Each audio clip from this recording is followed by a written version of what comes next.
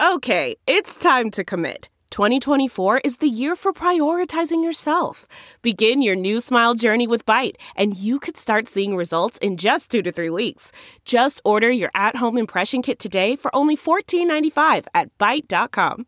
Byte Clear aligners are doctor-directed and delivered to your door. Treatment costs thousands less than braces. Plus, they offer financing options, accept eligible insurance, and you can pay with your HSA, FSA. Get 80% off your impression kit when you use code WONDERY at Byte.com. That's BYTE.com. Start your confidence journey today with Byte. Hey, Cynical listeners. This week, something very special for you. A grudge match to settle once and for all that old question, which was better, the Ming or the Qing?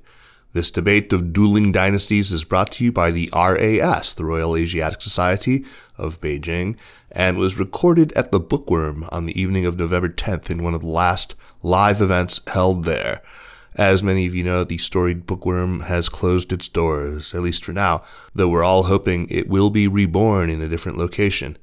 Thank you very much to Emily Fung of NPR for grabbing this recording, and Alec Ash and the good people at the LA Review of Books China channel, which will also be distributing this recording. You'll hear first from Alan Babington Smith, Vice President of RAS Beijing, and from David Cantalupa, who's been in Beijing forever and manages the Bookworm. Then we'll hear from the 4 debate participants, Mike Aldrich, historian, lawyer, and a chronicler of vanishing Beijing, Jeremiah Jenny, an educator and guide to Beijing who was a fixture on Sinica in our early years, Ian Johnson, journalist and author of The Souls of Beijing, who's also been on Sinica many times, and Francesco Sisi, an ex-diplomat and journalist, and an excellent guy. Enjoy this break from current affairs, and we'll be back next week.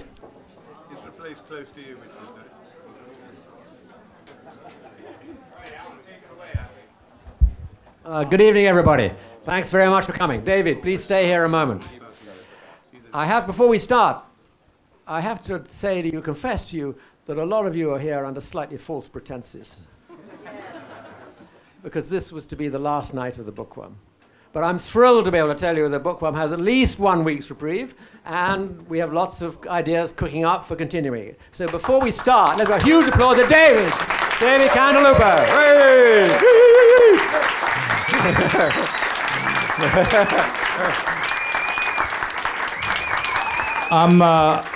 I'm a caretaker for Alex Pearson's genius. 20-some years ago, she collected the books in this room, and she started something very beautiful, and a bunch of us supported her to open this place in 2005, and it's been a wonderful, wonderful space. I hate to see it go, but we gave it a good shot. So now, it is false pretenses because we've finagled another week, and we'll have 2 more book talks. We'll have one last, basically, Beethoven, which was something that started in Alex's living room many years ago. I think Anthony Tao is going to do a pub quiz on Friday night. We'll have a CCC, some ribald comedy on Saturday night, and maybe a final party on Sunday, and maybe the Jing Sing folks might come and sing us a tune. So we'll make an announcement. So it is false pretenses, which I apologize for, but I'm not really that sorry. So thank you all, and RAS has been a great, great partner. Many of you know Alex and Peter, who put a lot of work in here, so I really thank the community has been so great this week. It's brought a lot of joy to me in a difficult time, so thanks.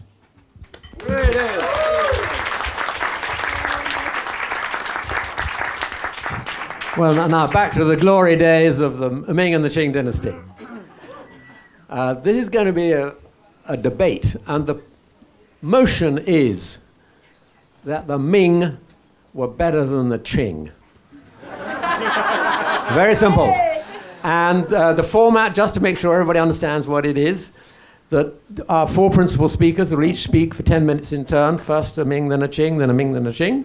And then they will have a team rebuttal, 5 minutes each team. And then, audience, over to you to destroy their arguments and make your points. I'd love you to control your enthusiasms and animosities while they're actually speaking. But we want this to be a really lively event, and I'm sure it will be. Let me first introduce the speakers to you, in case you don't all know them. Mike Aldrich, who has come over from Taiwan, lived for many years in Beijing as a lawyer and is a wonderful historian. He rewrote the classic Guide to Beijing to update it. So he's deeply steeped in the history of the Ming and Qing dynasty.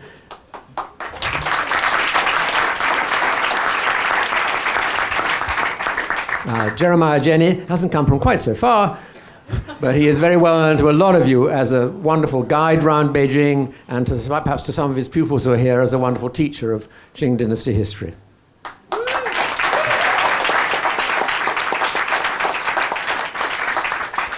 For the Ming, Ian Johnson is a world-famous journalist covering all aspects of China for a very long time, and particularly now focusing on religion in China.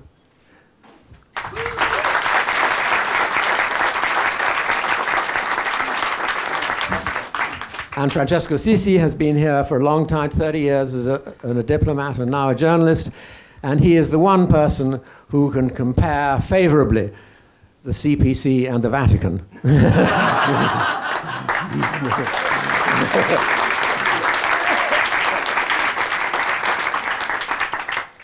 We have in front of us our dragon timekeeper, who is known throughout Tsinghua as the fiercest timekeeper in the school, who is going to keep an eye on the speakers to make sure we get everything done in time. Before we start, this is a debate, so we're going to have two polls, one before the debate starts and another at the end. So, would you all please now, we have our scorekeeper here. Don't trust me. Would you all, those of you who are in favor of the motion that the Ming are better than the Qing, raise your hands.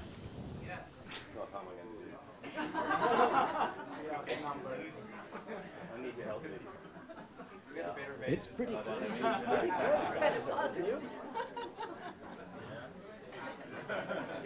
What do you reckon?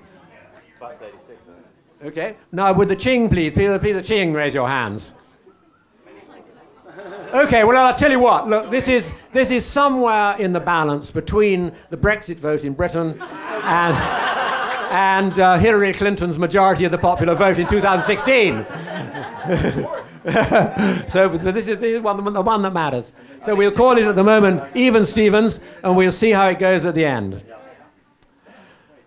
Okay, if you're all ready, the first speaker for the Ming dynasty is Ian Johnson. Over to you, Ian. Thank you. So after realizing who was on the panel, then we have people who actually know something about the Ming and the Qing, and I'm just the dilettantish journalist. I felt I needed some props. And I thought also, I wouldn't just be Ian Johnson tonight, I would channel instead the first emperor of the Ming, Zhu Yuanzhang, who I think is the greatest emperor of the two dynasties, please. And so this is, of course, a classic polyester Zhu Yuanzhang robe. And yes, great.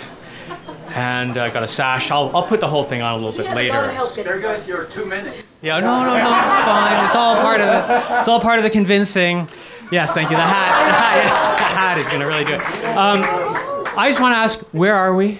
We're in Beijing, right? We put the Bei in Beijing.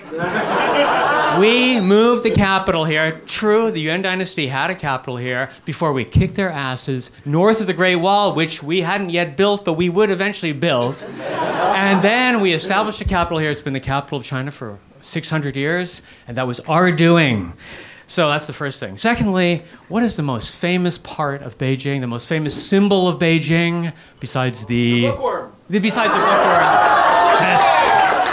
The Forbidden City. Curb your enthusiasms. The Forbidden City, we built that also. We built the axis that goes through Beijing, the enduring central line that goes through the Forbidden City up to the Bell and Drum Tower and all the way up to the Olympic Stadium, which we hadn't built yet, but which we would eventually. We inspired. I would like to think that we had something to do with that. In terms of literature, traditionally Chinese speak of 4 great novels: three-quarters, 75% were written in the Ming Dynasty. That's the Three Kingdoms, the Water Margin, and the Journey to the West. Now, admittedly, maybe the greatest of the four, the Dream of the Red Chamber, was written in the Qing, but still, 3 out of 4. I'll take the percentage rather than quality over or quantity over quality. Now, if you're buying furniture and you want to buy some sort of knockoff, Ming, exactly, Ming furniture clearly trumps Qing furniture. If you want to buy some knockoff bookcases for your expat home, everybody, hire a local furniture maker to do it. He'll say, well, of course you want the Ming style, right? Because the Qing style, it grows on you. It's kind of interesting, but it's got all these knobs and bits and bobs, and just isn't that attractive, really. Okay. How about something more serious? For once. How about borders? Now you may say, well, the Qing was much bigger than the Ming. The Qing was like twice as big as the Ming. It must be twice as good. That's great if you want to include a lot of troublesome regions that have troubled China today. I don't want to go into any specific locations, but I think you know what I mean. We were the empire of China proper, the place where 95% of Han Chinese live. We were the perfect borders for China in a way. Beijing in the north, and then sort of down to the south in Yunnan, the coastline, Shanghai, out to the Sichuan Basin. Perfect place, perfect borders. We knew. We were inspired by Taoism. The first emperor, me, that is, came to power thanks to Taoist deity, Zhanu, the perfected warrior. And I like to think that we knew the proper borders for China. Not that we wouldn't have preferred probably bigger borders, but for whatever reason, we had an empire that was, I think, really suitable for China. And then we'll go into more serious things later when Francisco talks, because he actually knows what he's talking about. But I just want to say at the very ending, how does a dynasty end? The Qing dynasty ended pathetically, right? You got this guy Puyi, and then he sort of like hangs around the Forbidden City, can't decide what he's going to do, brings some tutors in, he becomes a puppet of the Japanese, and then he becomes sort of brainwashed by the CCP and writes this unreadable memoir called From Emperor to Citizen that no one in the right mind should really read, and sort of just peters off and dies before the Cultural Revolution. Is that a way to go? No. We knew when our time was over, what did my successor do? He went to Jingshan Park and hung himself. That's a manly thing to do. When you know you've blown it, you just take the bullet, take the rope. So with that, I'd like to say this is why the Ming deserves your respect and your vote. Thank you.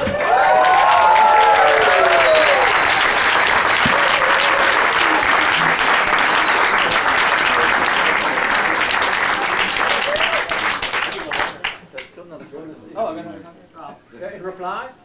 Mike. In reply or Mike is the first speaker for the Qing. You're up. Over to you, Mike. Hit the clock. We, Team Tartar, bid you a good evening. And we are confident that so many of you who are misguided and maybe influenced by flashy clothing of dubious Ming Dynasty will come to be influenced by things that seem to be out of sense these days, to which I refer to reason and common sense. For ourselves, we do not agree with our learned, honorable, but horribly misguided opponents that the greatness of a civilization will be found in its bricks and mortars. Those of you who studied Ozymandias understand that. Rather, the greatness of a civilization will be found in its intangible qualities. And my brother-in-arms, Jeremiah, and I would submit to you that the Qing dynasty represented a height of intangible cultural qualities that dealt with multiculturalism, that aspersions have been cast upon by our honored but misguided opponent here. And that in and of itself reflected one of the highest attributes of Chinese civilization. For surely Confucius and Lao Tzu were describing philosophical views, artistic views, and so forth that were not meant for one people, but for all people throughout the world. Now, to give you a certain illustration of what I'm trying to say, I would like you, in your imagination, to go with me to one of my favorite places in Beijing. And that's Guozijian Hutong, which is the north side of the city. If you go there, that is a wonderful tree-lined street that still has marble arches, memorable arches, those Pailo, one of the few streets that still preserves this classic Chinese tradition. And as you walk along that street, you come to the centerpiece, which is a marvelous temple to Confucius, also built in a non-Chinese dynasty. And as you approach it, you will see a marble tablet that sensibly instructs all officials to dismount from their horses in a sign of reverence to Confucius, but in a reflection of an open-mindedness that we need rather desperately now in the 21st century. That same tablet bears the same instructions in Manchu, Mongolian, Uyghur, Oirat, Hungarian, for those who don't know what Oirat is. If you don't know Hungarian, I'll explain that one later. And Uyghur, Syriac Arabic. And I take this one little site, a quiet and tame village street, which it once was, as a symbol of the greatness of the Qing. Now, the great aspects of the Qing are intangible, and they're hard to find. And I would like to be able to mention a few of them. In Islam, one of the greatest high points of Islamic philosophy was written by a Chinese Confucian scholar by the name of Liu Chi. His book was actually endorsed, well, seen by the emperor, or so was the imprint on the first page. Liu Chi explained that there was no conflict between Islamic principles and Confucianism. To him, the whole idea of the class of civilizations would have been incomprehensible. And he articulated Islamic philosophy in a non-Islamic idiom, not Arabic, not Persian, but translated the concepts into Chinese. Likewise, we have the late 19th century in eastern Tibet that sought to resolve many of the disputes between the different branches of Tibetan Buddhism. Red hat, many red hat sects versus the yellow hat. And the Rinmei movement, under influence from the Qing, sought to be able to harmonize these different conflicts, which is a perspective that continues to be embraced by Tibetan Buddhists within the country and beyond. Halk Mongolia, which is sometimes called Outer Mongolia, for geopolitical reasons was delighted to be part of the Qing Empire because they requested assistance from the Kangxi Emperor, who accepted the request, led a coalition army, this time one defending people under attack, of Manchus, Mongolians, and Chinese, and brought the Halk Mongolians into the empire. There are other aspects of all this, of course. The old summer palace was built with designs that were presented by fabulous Jesuit scholars at the Qing court, and it replicated Versailles. The first Russian, or I should say the first modern treaty, was made between Tsar Peter's court and the Qing, establishing what was an ecclesiastical mission which existed until 1954, until it was turned into the Soviet Empire. These were the initial connections between the West and China, which are utterly forgotten, usually not addressed, but were exceptionally modern. They were modern because they were accepted by the Manchus, a people who came from beyond the Great Wall, that pile of bricks and mortars that was as effective as Trump's wall will be. There's a Ming loyalist who just joined us. I'm doing okay. I'm feeling good. This is very good. I'll register you to vote later. But you had, in essence, a people who, by their very nature, needed to be multicultural. Now, I assume that certain learned opponents of mine sitting in the audience will wish to draw an assault against the fact that the Qing eventually sold out and became more and more Chinese. To which I will reply with a bow and arrow of Manchu style to say, but of course, certainly for someone who lives in China, with the passage of time, one becomes more and more Chinese. That does not negate your origins. So I would submit it to you that in the values of the 21st century, the things that are very meaningful to us, things that perhaps may not be as popular at the end of the 21st century, multiculturalism and diversity, unity and cohesion rather than division, were the goals and ideals of the Qing dynasty, which we can't see, unlike a pile of bricks and mortar. With that, I thank you.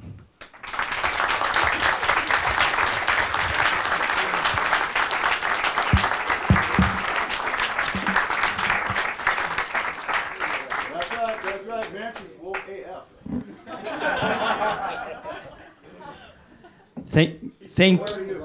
Thank you. I'm on the Ming team because I'm Italian, and we have, as Italians, we cannot forget what the Ming Dynasty did to us, welcoming for the first time a foreigner to the court, which was exactly, well, not more than 400 years ago, but we have a long memory. We have old civilizations. We can't forget the gratefulness that we were bestowed by the Ming Dynasty.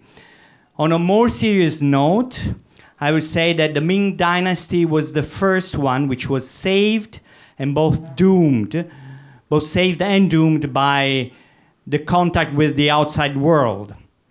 That is, there was a crisis, a financial and economic crisis in the mid of 16th century. And at the end of the 16th century, actually, there was a lot of attention and interest in buying silk and vases from China, from Spanish Empire. The Spanish Empire had established themselves in Manila in 1570, actually 1 year before the Battle of Lepanto, which was in 1571, which was the first time the Turkish advance was checked in the Mediterranean. So even before the Turkish forces were checked, the Spanish were buying silk and bringing silver that saved and helped the growth of the Ming Empire and actually helped the empire to survive. And at this point, at the end of the 16th century, the Jesuits came in through Macau. At the time, Philip II was the king of Spain and Portugal. Actually, it was Philip II in Portugal and Philip III in Spain. Through Portugal, through Macau, the Jesuits came in, and Matteo Ricci reached Beijing. But most importantly, in 1602 or 3, Emperor Wanli ordered the first Western-style map of the world. And for him, Matteo Ricci designed this map and showed to the emperor and to the Chinese court what the world was really about, at least according to the Western standards. So it was the first time China really opened to the world, to the global world. I would contend that the Qing, yes, they were open, but only regionally open. The Ming were really globally, for the first time, globally open. How'd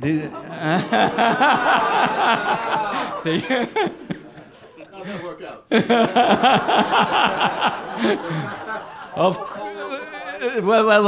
But globally open, you know, is next time we go Yuan versus Qing or Yuan versus Ming. But now let's stick to our point. And I would say, and most importantly, also the Wanli Emperor understood the importance of the global world and tried to understand through Matteo Ricci, through the Jesuits, what these foreigners wanted, really. However, unfortunately for the Ming Dynasty, there was a crisis in the Western world, and the Ming were not quite aware of that. The crisis was the war of Spain against the Dutch and the British, which was bleeding their resources and their silver. And then the beginning of the 30 Years' War in the 1618, these events were totally depleting the coffers of Spain, and for this reason, Philip IV, then, who was the successor of Philip II, the Third, decided to stop the smuggling of silver. That is, the smuggling of silver is actually selling silver in return for silk. And by stopping the smuggling of silver soon enough, in about 1 decade, between 6030 and 6040, there was a huge inflation in China, silver versus copper, because they had two denominations. The value quadrupled in less than 10 years, which was a huge inflation at the time. Peasants and farmers had no money to pay the taxes, which were in silver, whereas trade was in copper. And then there was an uprising. Li Zicheng started the uprising. The last emperor hanged himself.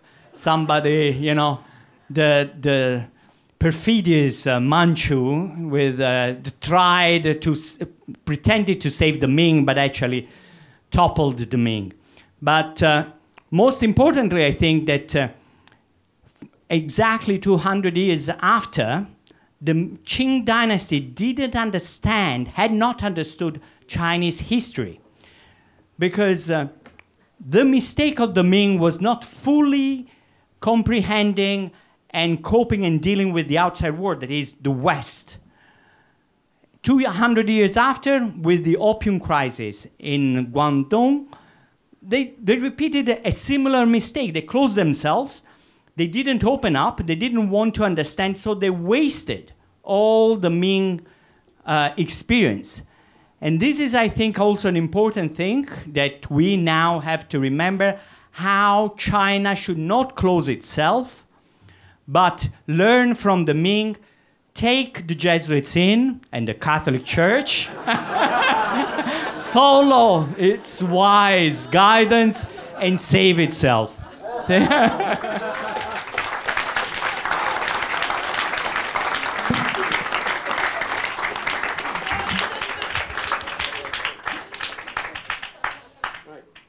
Jeremiah, over to you. After this event, we're all going to go outside and ceremoniously light our visas on fire. Toppled? Now, I don't know if this particular Ming emperor was well hung, but he was well hanged. When you hang yourself, and then one of your generals on the frontier says, "Come on in," I don't know if that's toppled. It sounds to me like they were just the only people trying to impose a little sense of order in a relatively complex world. Now, I'm going to talk, we talk about the Ming Dynasty, and, the guy who hanged himself, Chongzhen Emperor, he's not a bad guy given who he comes from. Let's think about the Ming emperors for a moment, people. This was a dynasty that lost an emperor. They misplaced his ass. They went out to fight the Mongolians, and when they got back to Beijing, they're like, "Holy shit, I thought you had him." That's not to me. You're talking about the Wanli Emperor. Love the Wanli Emperor, man. He got so scared by all that stuff, he went into his bedroom and shut the door for 12 years. That's hell of a staff work right there. And that's not even counting the one emperor that pooped himself to death after only 28 days in power. So we're not exactly talking Kangxi, Yongzheng, Qianlong on the throne, are we?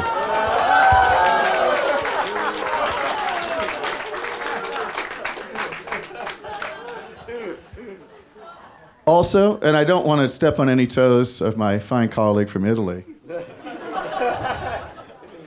but I do believe that there was a man named Giuseppe Castiglione who was all about helping the Qing dynasty.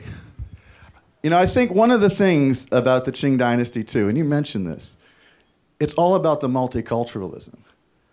The Qing Empire had probably more in common with the Ottomans than they did with the Ming Dynasty. These were self-consciously multicultural emperors who were playing to constituencies all over Asia. They could be Chinese emperors, like Ian in his Silk Market special. I was going to shave my head in a queue, but Ian sucked all the cultural appropriation oxygen out of the room.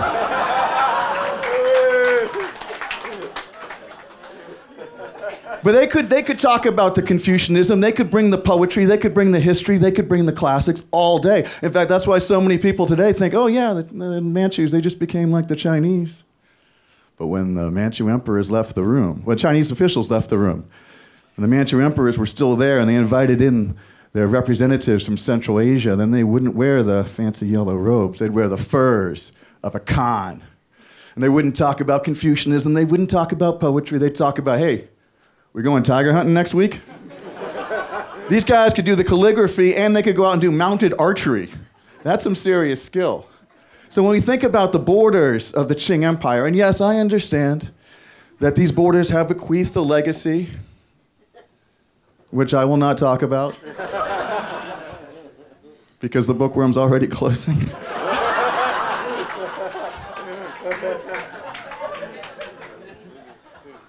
But let's be clear, that is a serious territorial legacy. Kangxi Emperor riding out into the desert. You talked about our friends the Zungars. Where are the Zungars now? No, there's no more Zungars because of the Kangxi Emperor. From 16... Well, you know, you guys had your own chance with this. I mean, if you only were able to go beyond a wall rather than build a wall. And by the way, Mongolians didn't pay for that wall.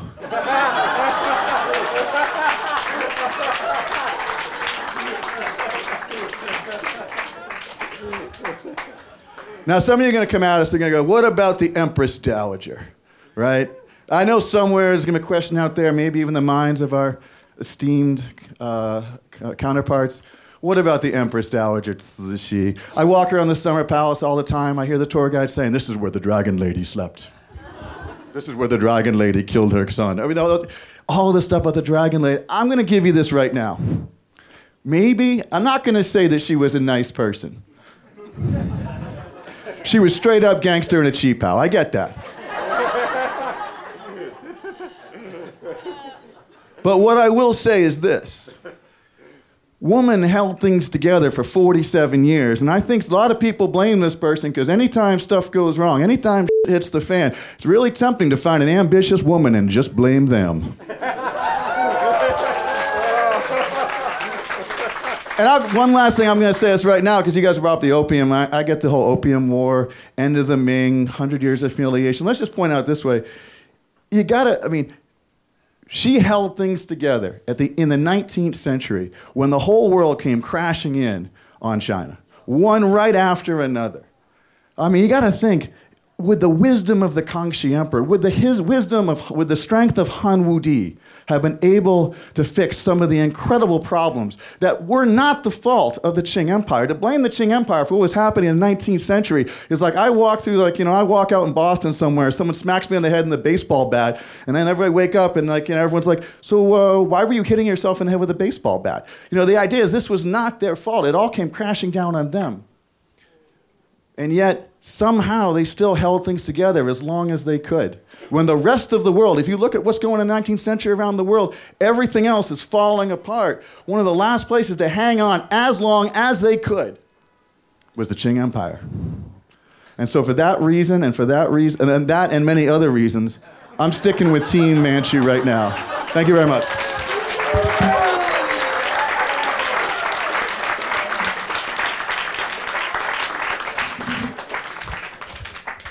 Well, now each side has a chance now to rebut the others. 5 minutes for each team. Ming goes first, and then Qing. So here I knew counter arguments. The inevitable Donald Trump Great Wall comparison would come. Let me tell you, there's an idea that walls don't work because people think that there was no battle fought at the Great Wall. But the Great Wall actually was successful because the Ming lasted longer than the Qing. It lasted 9 years longer. But it wasn't like it wasn't like some weak empire that didn't last for a long time or failed after 100 years or something like that. The Great Wall had great symbolic value, and the Ming was actually on the north side of the wall a lot of the time. But it was, I think this is this politically correct idea now we have that walls don't work, but they worked for the East Germans for 28 years before. And militarily, it actually did. It kept the country going. I think the wall didn't fail militarily. It only failed because the Ming was in turmoil and stuff like that. But anyways, there's also this idea, that the Ming started out open and then they closed off. There was Zheng He on his adventures, and then he was sort of closed off. Then they built the wall and became inward looking. But I think, as Francesco pointed out, the Ming was actually really open to the outside world, and was able to, had a lot of trade and so on with the outside world. So there's sort of myths that the Ming was closed off, but it's not really true.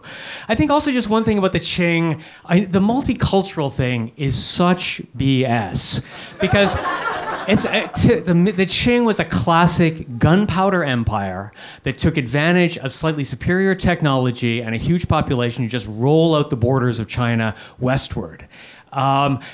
Did it work well for the Muslims? I mean, the Qing even enlisted Tibetan Buddhism and the myth of the Shambhala on crusades against Islam in the Qing dynasty, in wars in the 19th century. So, yeah, they wrote things in different languages, but it wasn't as if it was all because of some kumbaya, we are the world, enlightened idea or something like that. That was what happens when you invade another country and have to run it for a while. You have to also learn other languages. I mean, it's not some sort of like a great thing, like, wow, great. I think also, the Qing always strikes me sort of as a kind of an inward-looking, insecure empire. Like the Manchus were never really comfortable in their skins. They had this idea, we're going to have go hunting out in Chengde and stuff like that. But when you look at I was talking about the novels, that 3 of the 4 novels were written in the Ming, and you have a lot of great things that happen in the Ming, like the Li Shizhen, the great Chinese medicine doctor. He came up with scientific works like that. The Qing were all about works of diligence, like the Kangxi Dacidian. You get a lot of people together and they work on some giant project that's all about hard work, and I'll keep the Chinese busy doing something like that so they don't become a threat to us. And actually, the Kangxi Emperor, he was like the greatest failure. He had the Jesuit education. He could have really modernized China. Instead, it just goes downhill, and then you end up with the Qianlong Emperor. He's sort of like the Louis XVI of China. It's like, looks great, and then afterwards, the whole country falls off a cliff. So that's like my rebuttal. Yeah, just a footnote on what he said, that just to stress how open the Ming were compared to the Qing, to the false myth of the Qing, if I may. We have 2 instances. One we referred to was the openness toward the outside world, towards the Spanish, and that were encroaching from actually the east, from Americas, from Mexico then. But also the projection, as Ian mentioned, of Zheng He. It was projecting to India, to Africa, to the outside world. So they were really opened to the sea. They wanted to know what the world was about. The Qing, conversely, were all about Central Asia. And just Central Asia. They were making sure that Central Asia wouldn't cause any trouble, which is fine. But, Central Asia was not going to get any trouble because Russia and the Mughal empires were already occupying that space. But the real threat, the real problem for China, as it was revealed later, was this new civilization coming from the East, from Americas, East. This was the thing that the Ming Emperor realized. Unfortunately, the Qing didn't learn. And incidentally, yes, there were the Jesuits also during the Qing, but eventually the Manchu Emperor banned them and kicked them out.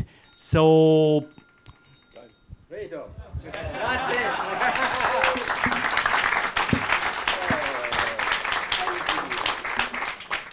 I gratefully yield 1 minute of my time to my brother-in-arms, Jeremiah.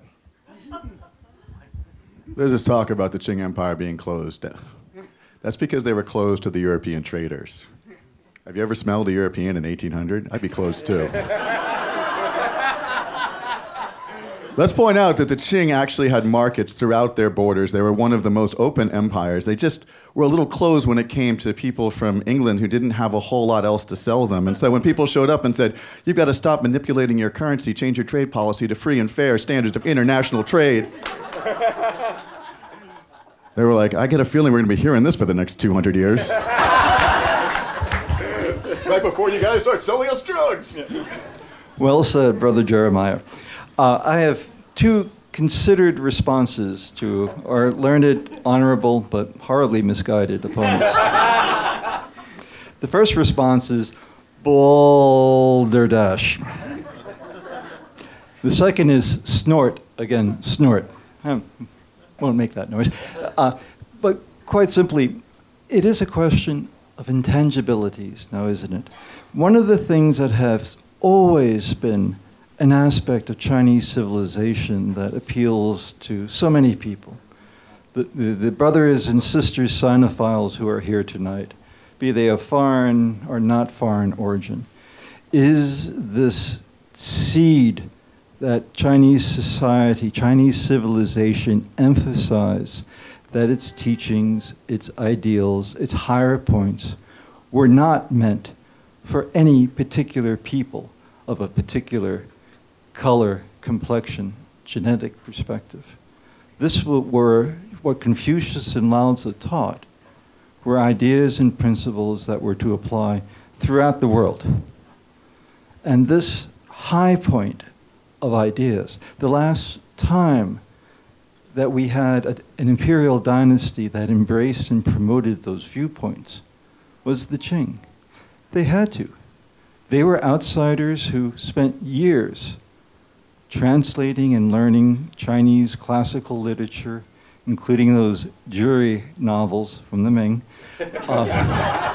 political philosophy and other things. They spent years rehearsing their role to be the rulers of China while never rejecting their past and providing space for other viewpoints, which invariably fall out of the discussion when we make the mistake that Chinese civilization is only a civilization of Han Chinese people.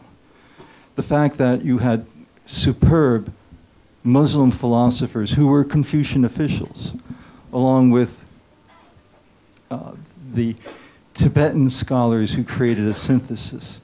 You had a multiculturalism, that terrible word, politically correct but politically right, was an aspect of the Qing dynasty that still finds a certain resonance, I think, among us Sinophiles, be us Western or Chinese.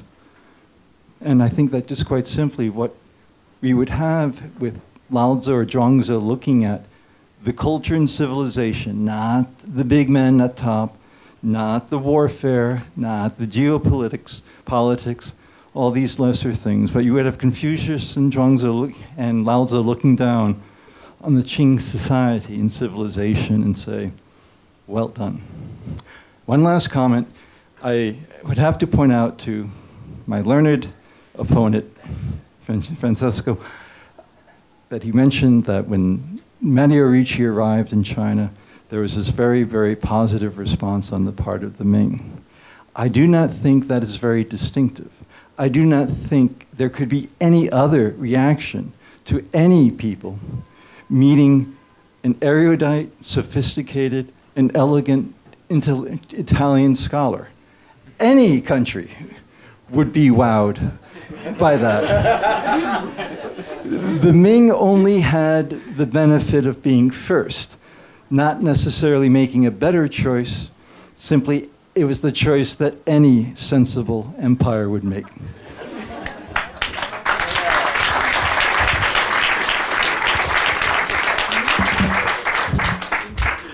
Well, we've had quite a disquisition of world history, and we welcome comments, inputs, and questions from the floor.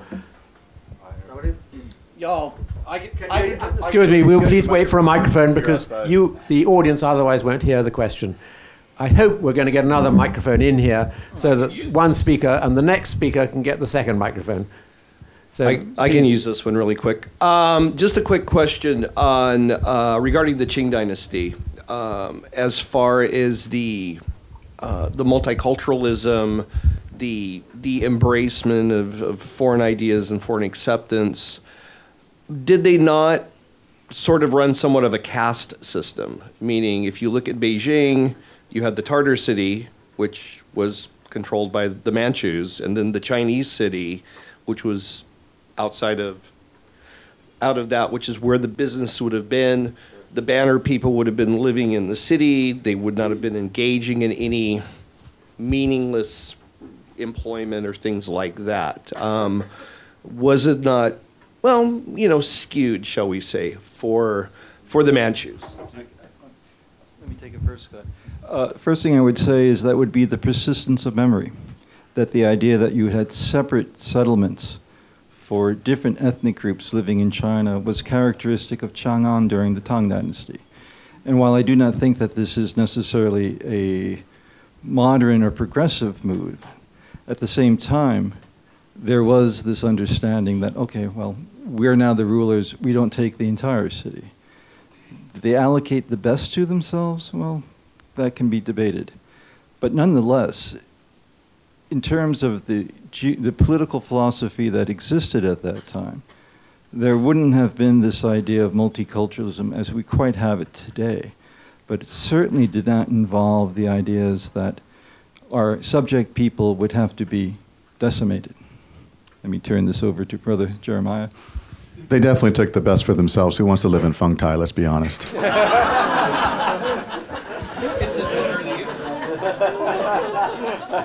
But I've got one word for you, smallpox. The Manchus didn't have a lot of experience with it. The Chinese had all kinds of experience with it, and that was a big reason why they wanted to be separated. Well, I know also just one thing I think is always interesting listening to the defense of the Qing. It always reminds me of a typical argument that colonialists make. It's sort of like you can make the same arguments for the British in India. You can say, well, they learned this and they learned that and they were tolerant and many great things happened during their rule. But at the end of the day, they were basically foreign rulers. Next question. This is the guy who defended the Berlin Wall.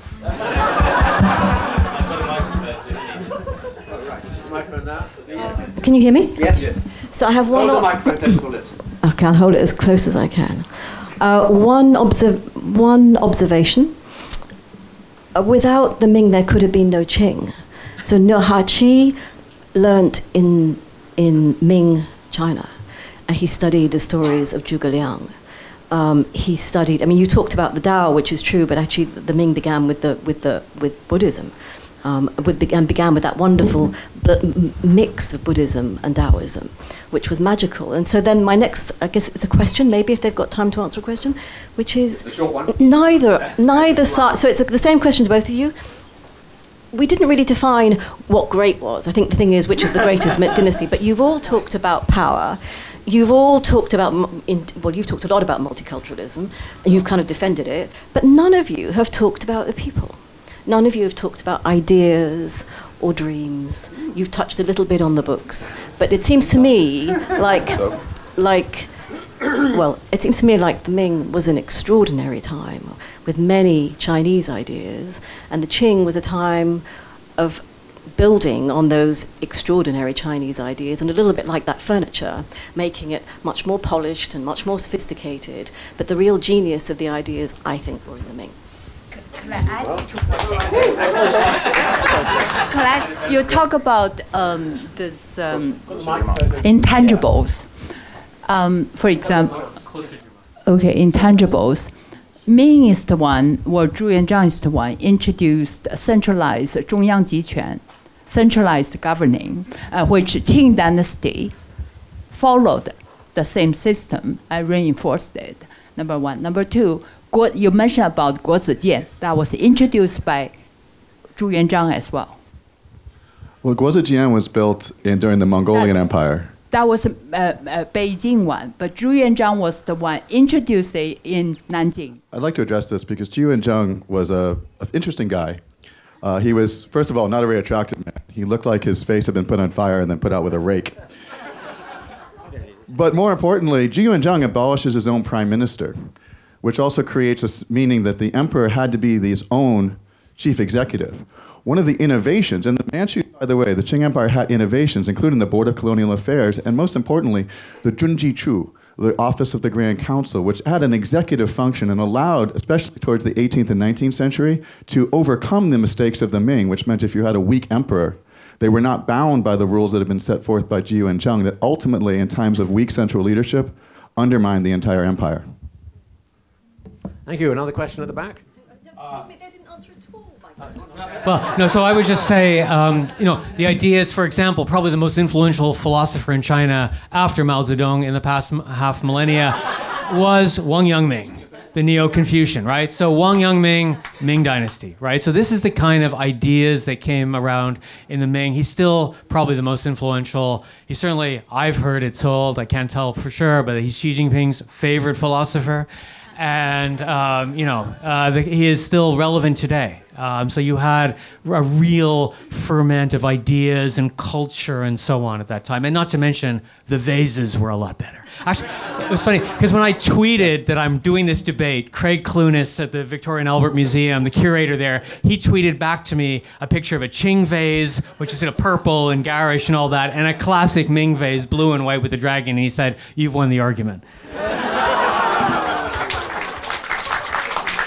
I'm so glad you answered the lady's question by referring to the people. Referred to Wang Yangming, who was a Confucian literati of high level, and porcelain. I think this evening we did refer to religious beliefs and philosophical beliefs that were important to a multiculturalism that did exist here. An empire was quite simply a collection of people, and a collection of people that were able to express themselves in ways that usually drops out of most of our texts on Chinese history, because invariably we wind up absorbing so many of the Han Chinese bias about what is truly Chinese. It is China. And what does China mean? You know, or my interlocutor said, "It is China." And my response is, yes, and what does China mean? What are the borders of China? What has always been China? What's within it? I don't see it as exclusively Han Chinese, but I adhere to the Qing viewpoint and to a multicultural viewpoint that hopefully will become stronger with time rather than weaker. Francesca, you want to comment on that? Yeah, maybe it's interesting point. What is China? And I would say, as a reference, what is the West? Because it is very interesting to me, because actually this is also could be a subject of a different debate. China remained China, locally defined, and in the place is more or less the same. It expanded, it shrank. But this is the place. The West changed its border. It first began around Greece, then went to Rome, then moved up to England, and then even transferred to a whole different continent, America. You know, this is and now maybe it includes Japan. We don't know, but but China is China, and in this sense, geography is the substance, whereas for the West, it's more like an ideal. And what is this ideal? We don't know. But as the continent itself, in its definition, then I would say again, the Ming found a balance in opening up to the world, keeping the wall, and that is controlling the disturbances from Central Asia and this noise and from the Mongolians and the Manchu outside. Only the discovery of America and its silver, the arrival of its silver, the beginning of the Spanish colonization of Philippines, tipped the balance and changed the whole chemistry, political chemistry of the time. However, again, I would say the Manchu learned nothing of that experience and squandered the fabulous experience they had with the Ming, closing themselves, including trying to control these Central Asian, let's call it with their name, barbarians, whereas the real thing was coming from a different direction. Thank you. Right. There's another question at the back. Quick question for you. No, What? who has the microphone? Thank you. So, quick question: what kind of empire needs 50 million people to die to stop a rebellion of a guy who thinks he's Jesus? The Romans?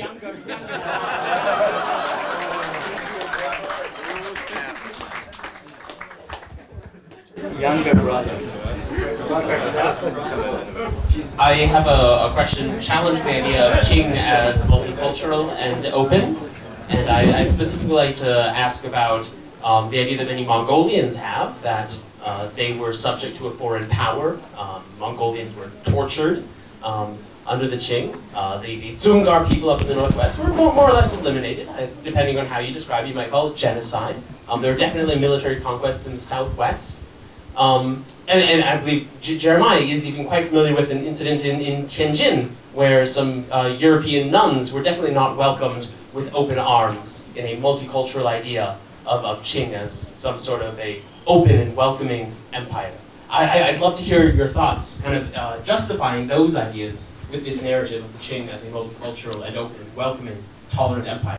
My friend, it is an empty question because, quite simply, multiculturalism as existed in the Qing was not Princeton University or Columbia or some other place. You're looking at the inevitable conflict that comes about in a society, in a civilization that has an empire and has yet to adopt human issues. So to address your issue, these were horrendous events happened in the Qing, as they did in the Ming. We have a phrase called Ming despotism that appears occasionally in most books written in English about Chinese history.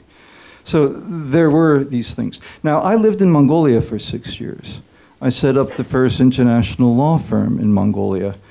They sent me up in July of 2009 and said I'd be home in time for Christmas. They said that during the war, too. I lived there for 6 years. I know the Mongolian perspective on their history on that era, but at the same time, I think that there's a lot of resentment that it comes about from a distortion or a particular interpretation of their history, which is a reflection of current resentments rather than an objective viewpoint. And I would bow to this one Danish scholar, who Exkelsen is his name, who wrote a fabulous book called Our Great Qing, which examines Mongolian sources and illustrates the viewpoint that the Mongolians, at least those who wrote, the higher elites of society, viewed themselves as in an alliance with the Great Qing. Certainly, there was wealth and power behind that. Certainly, they had a higher level of social status over Han Chinese, at least in Outer Mongolia. But the viewpoint in the past is very, very different from what many people express today. And I think it's in many ways present resentments being dragged into the past. I acknowledge those viewpoints. I don't dispute that they're there. I don't think that they are balanced, sadly. And there winds up being some racial antipathy underlying that, which unfortunately, even in our multicultural world, is always lurking somewhere. Can I intervene with a question? So the lady in the red get the microphone next. Oh, no, you want? Can I just intervene with a question first? Following up an earlier question, could the panels please tell us which was better for the common man of China? Was it better to be a peasant and an ordinary person in the Ming or the Qing dynasty? Equally horrible. That was my question. I'm sorry. My response would be it would have been equally horrible. I'd go with the population grew significantly during the 130 years of the Kangxi, Yongzheng, and Qianlong reign, and due large part to stability, but also to the introduction of new crops from outside, like the sweet potato, corn, and others as well, that opened up all kinds of new arable land and made things a little bit easier, at least, for the people who are living there. Yeah, I think there's a huge population increase, but these are kind of secular, as you might say in economic terms, secular changes that are due to new crops being imported and things like that, and not by some benevolence of the government. But yeah, it's hard. I think it's really hard to know what the standard of living was in those times. But I think, in terms of standard of living, I do think we would have to agree that it was hard. It was absolutely abhorrent to be a common person in terms of facing the challenges of the world. There are things that could have benefited quite clearly, as Brother Jeremiah has said. The arrival of foreign foods at least allowed people to care for themselves more, but that doesn't necessarily mean that they were subject to enlightened officials. And ultimately, the Qing and the Ming would have to be viewed in the dock as equally culpable of having people who would succumb to corruption and ego. Familiar traits that we have to contend with. Very easy to use 100 years of history to give a macro global perspective. To make it even more micro in our evaluation of the two dynasties. Yeah. As we are Beijingers, and this was the centre, from a Beijing perspective, people living specifically here, what would their perspective have been in living within one dynasty versus the other? I think this is a very interesting question, but again, I would say this is a point for the Ming Dynasty. Why?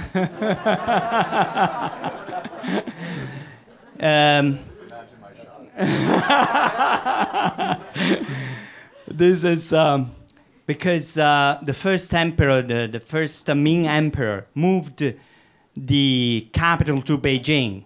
Why move the capital to Beijing and build the Great Wall? Because in this way it was 30 miles, 40 miles from the Great Wall, so if in case the Manchu, the Mongols attacked, he could immediately send troops and intervene and make a decision very, very quickly.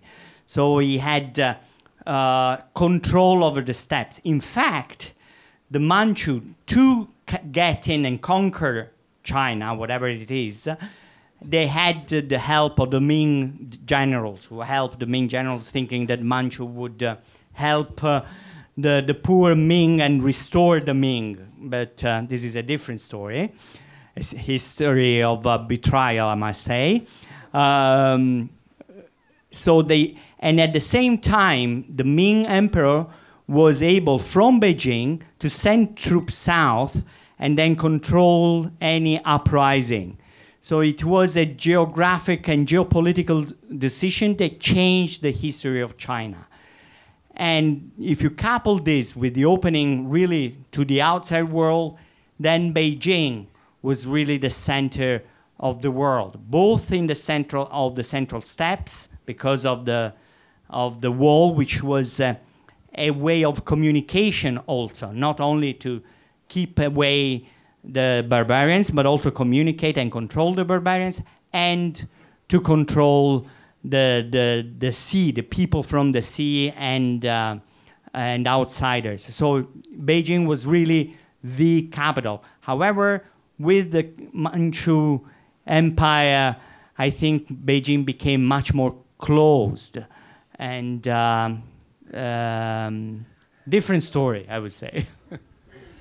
I always think of the Manchus as sort of like the furniture polishers. They inherited this wonderful thing that we built, and we really thank them for having taken good care of it, repairing the buildings in the Forbidden City when they burned down, and doing a nice job. And it's kind of touching afterwards when the Qing falls, the Manchus sort of reinvent themselves as custodians of Lao Beijing culture. But I think ultimately there's a lot of sort of of following up on things that had been created earlier? Listen, I'm not a Beijinger, obviously. I'm just one of 5 white guys on stage talking about Chinese history.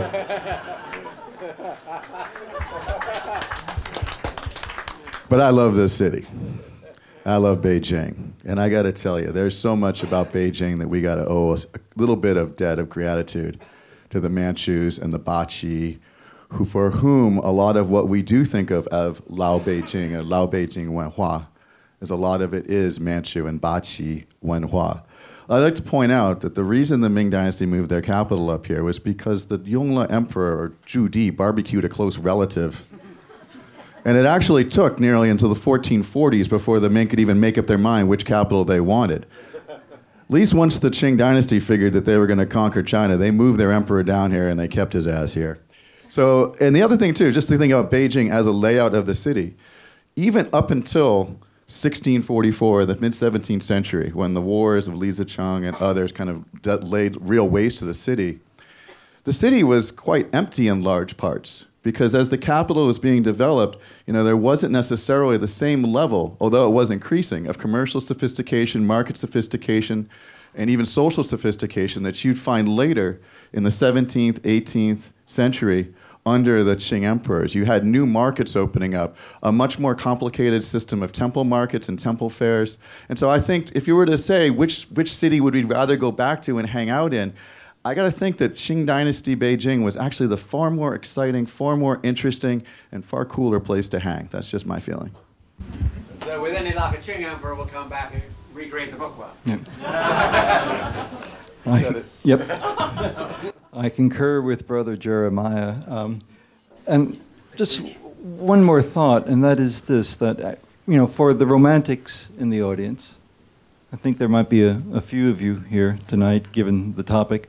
I think it's important to bear in mind that the images that we carry of old China, which has a very, very deep emotional attraction for us, be us from China or not, but the images of old China that we have within our capital city are simply the legacies of the Qing Dynasty, whether it be the New Summer Palace, or the Dongyue Miao, or the Confucian Temple. The final refinements of Beijing that we visualize as old China are those that we've inherited from the Manchus. And these are things that, again, I would say, that give a certain flavor and feeling to our lives in China, to the affection that we feel for the city, and for what we know and how we love, for the most part, what China is these days. So I would say that, yes, what strikes chords in our heart are the remnants of the Manchu dynasty, which was Chinese and Manchu and Tibetan and etc. Thank you. A question at the back of the microphone, please. Can you talk a little bit about women with power in the Ming Dynasty, if there are any? Because you mentioned a little bit about Empress Dowager in the Qing Dynasty, and about the role of women in general in the two respective dynasties. Can I broaden this? I want to hear more about the concubines and the mothers-in-law and the Dowager Empresses. Let's hear the real stuff. I'd be inclined to take a first cut at answering that question and to say both dynasties were equally deplorable. And one can cherry pick certain things from one dynasty or the other. I don't know if you've noticed that this evening, but you could cherry pick things from one dynasty or the other in order to be able to make a point. I mean, there is a sort of, I feel, a certain value to the Manchu perspective, which was, well, we don't encourage foot binding. And Manchu women cannot have their feet bound, because that was viewed as a way of, I think, through their traditional non-Ming perspective, was a derogation, a degradation of people who would play an essential role with the creation of an empire. But quite simply, the answer to the question is equally deplorable, because you would have had, in essence, chattel slavery, whereby women would be sold as cattle.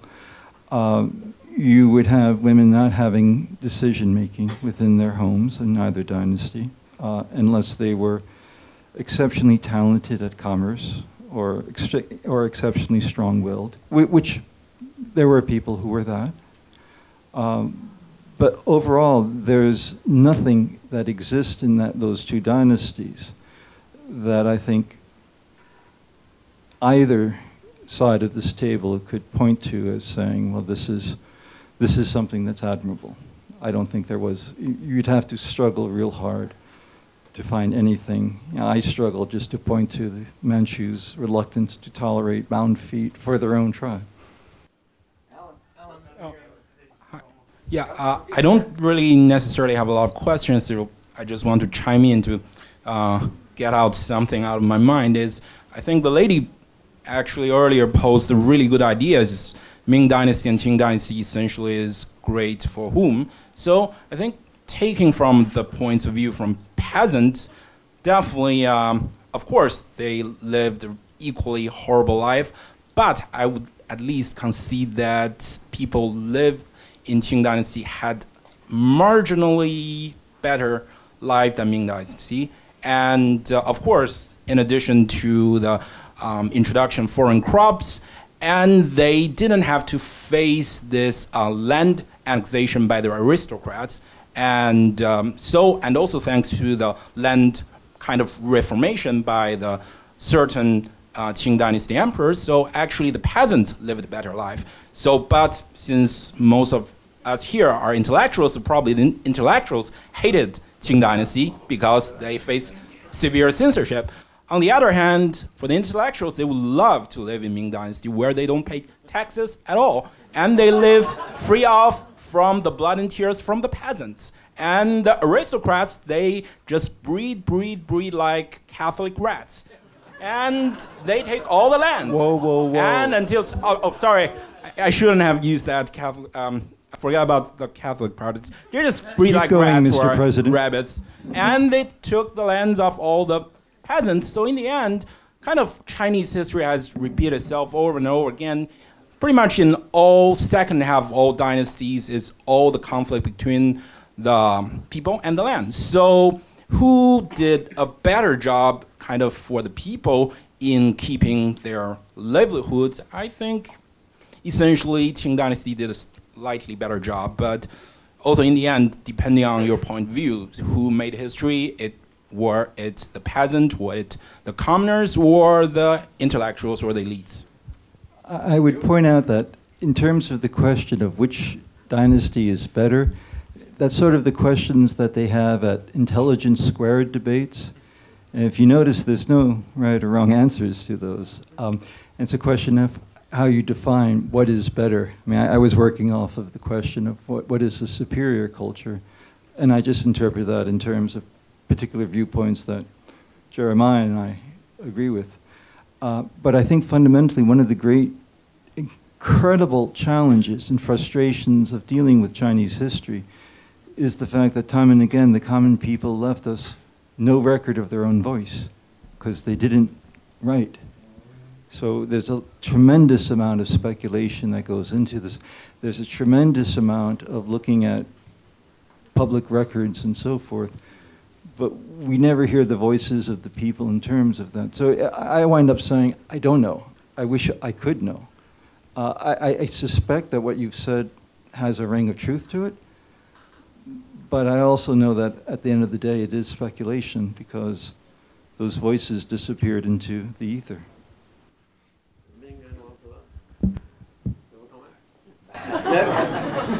Yeah, one question. I think we have one question with the microphone, and there'll be one more question. I gave this guy first. Fine. Whoever has the microphone. Now there'll be one more question after that. I'd like to pick up on a point the Qing team made, which was this idea that the Qing dynasty held on for as long as it could before outside forces pushed them out. I just don't think that's true. Look at the 100 Days reform. You mentioned the Summer Palace most of that was actually rebuilt for funds that were supposed to be used on the military, but were moved elsewhere. And you know, it's reasons. It's not outside forces that caused things like the Boxer Rebellion, like the Treaty of Shimonoseki. It's 100 years of corruption and mismanagement that ultimately ended Imperial China and left China in total oblivion. They've never seen more humiliation, arguably, than they did at the end of the Qing dynasty. And it wasn't short, it was 100 years. So I just wanted to pick up on that point that you suggested it was external factors. I just don't think that's possible. I think it came from them. I think there's always going to be apologies for imperialism. And I don't disagree that there were not significant internal problems going on in the Qing dynasty at the end of the empire.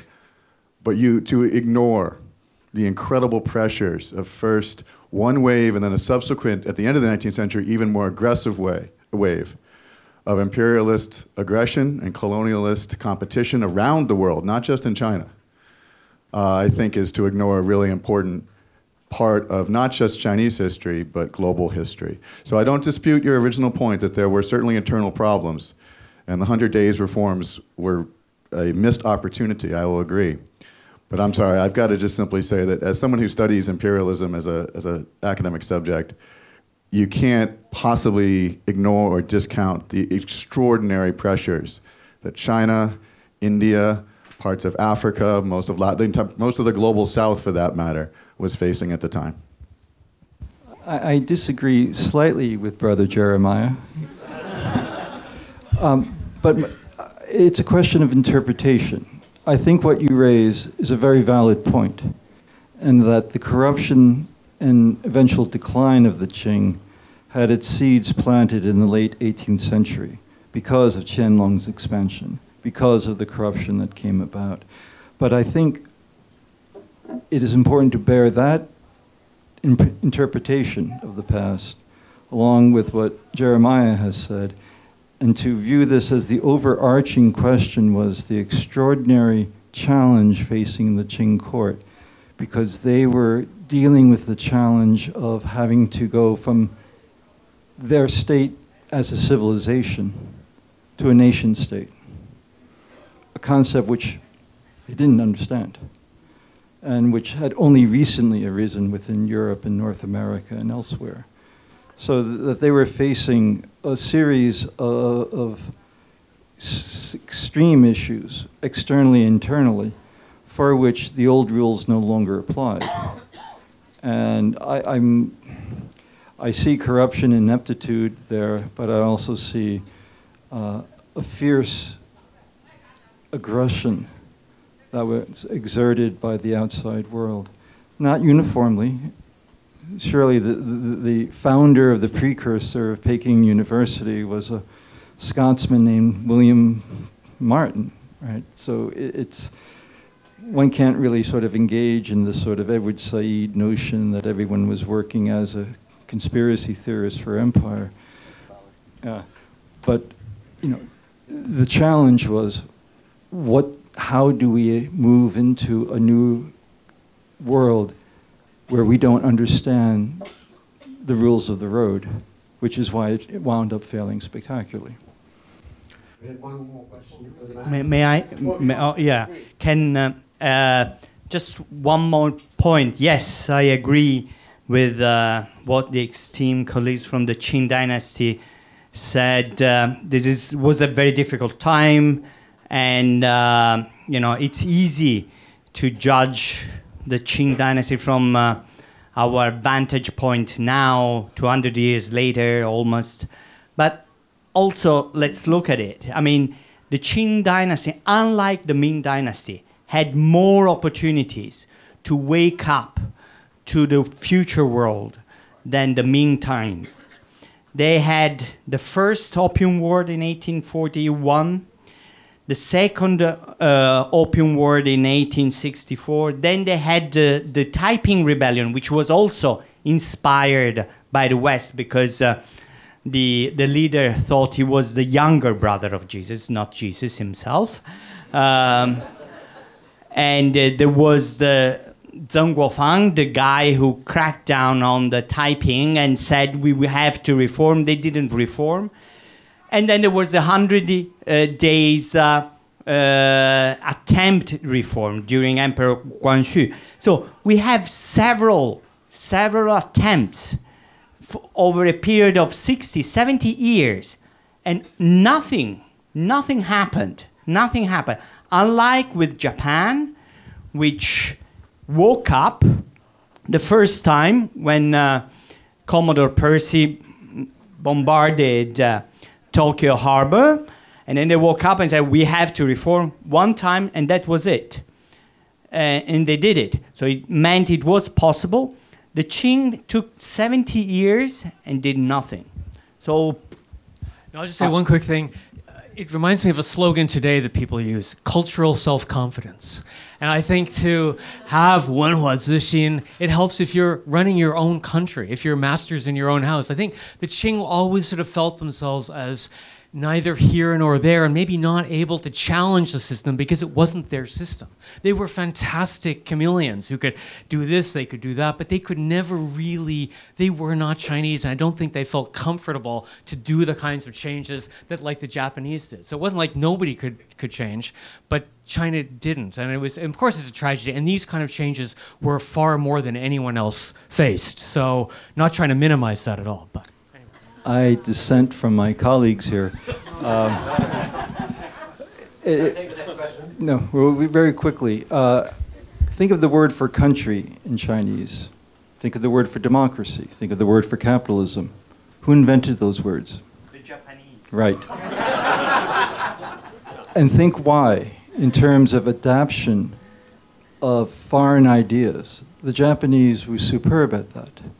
Whereas I was quoting this one Islamic scholar who took Islamic words and translated them into classical Chinese. They didn't use any sort of phonetics.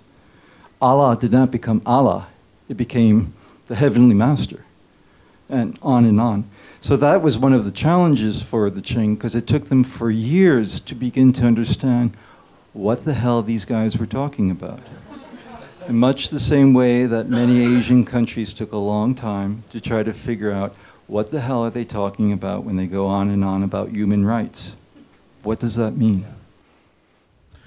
Thank you. Next question. Give me the last question, Sam. Okay.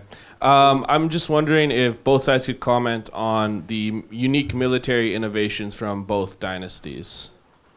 Actually, they were brought by the Jesuits. They built the cannons that defeated the Ming Dynasty, I must say. Because, yes, they invented, the Chinese invented gunpowder, but the gun, the steel, the technology of steel came from the West, and the Jesuits brought it, both to Japan and to China. So here you are.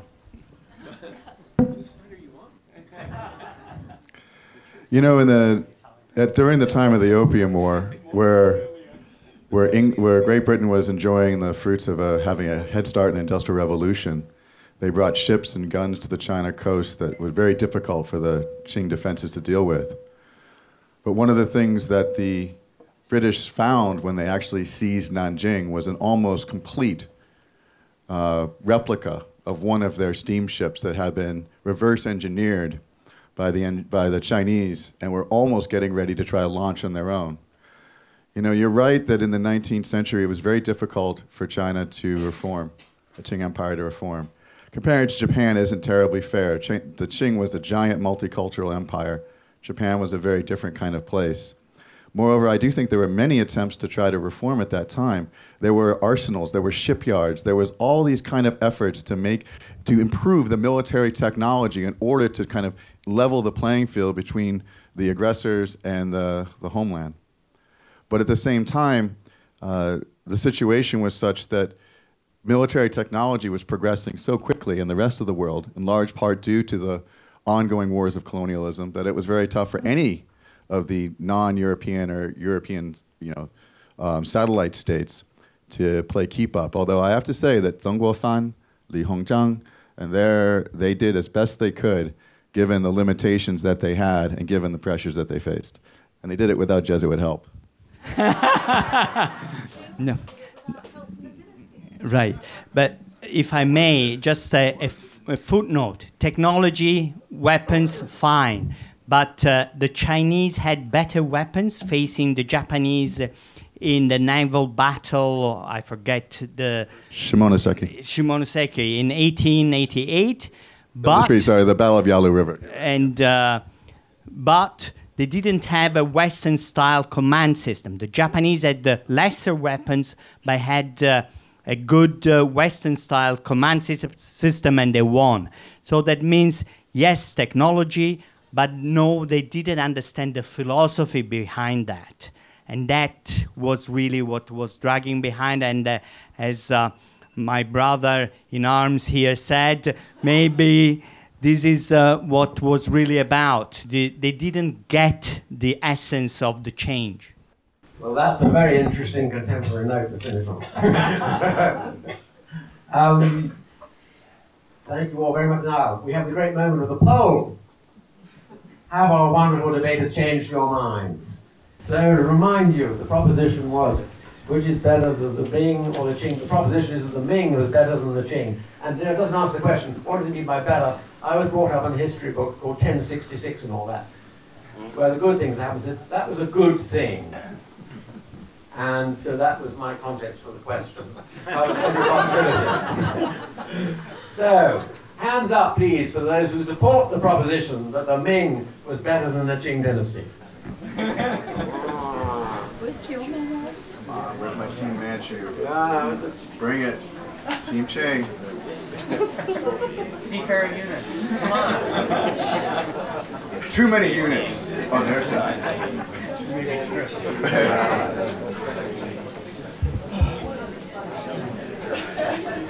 Could probably just do it by show of hands. I mean, it's gonna. I said we got the parking lot, so it was made Nazi style. 38. I suggest 38. 38 out of 108 seats. Yeah. I think that's okay. pretty clear. And the Qing? Okay, the Qing have it. Sorry about that. You guys rock. You didn't even have to give me money.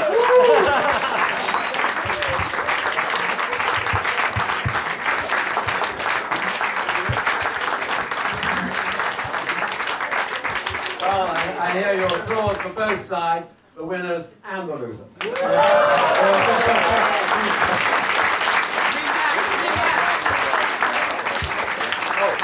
And now Ian Johnson will hang himself on the roof. And he's just looking for a eunuch to help him. So that's the end of our event today. The speakers, of course, are all going to be hanging around the bar, and I hope a lot of you will join them. As David said, we, the Royal Asiatic Society, have worked with the Bookworm for a long time. This is our 25th event in conjunction with the Bookworm, and our 123rd event altogether. And we're determined that the Bookworm and the Royal Asiatic Society are going to continue to collaborate in whatever form it takes. The very next event we're having is going to be held, a joint event between the Bookworm and the Royal Asiatic Society, very generously hosted by the Opposite House Hotel. And to bring things right up to date, it's going to be asking the question, can China, and therefore the world, have green growth? Oh. So, that's on November the 26th, over the date. And I invite a lot of you who are lovely new faces to me, please to check up our events on our website, on our WeChat site, and indeed perhaps become members.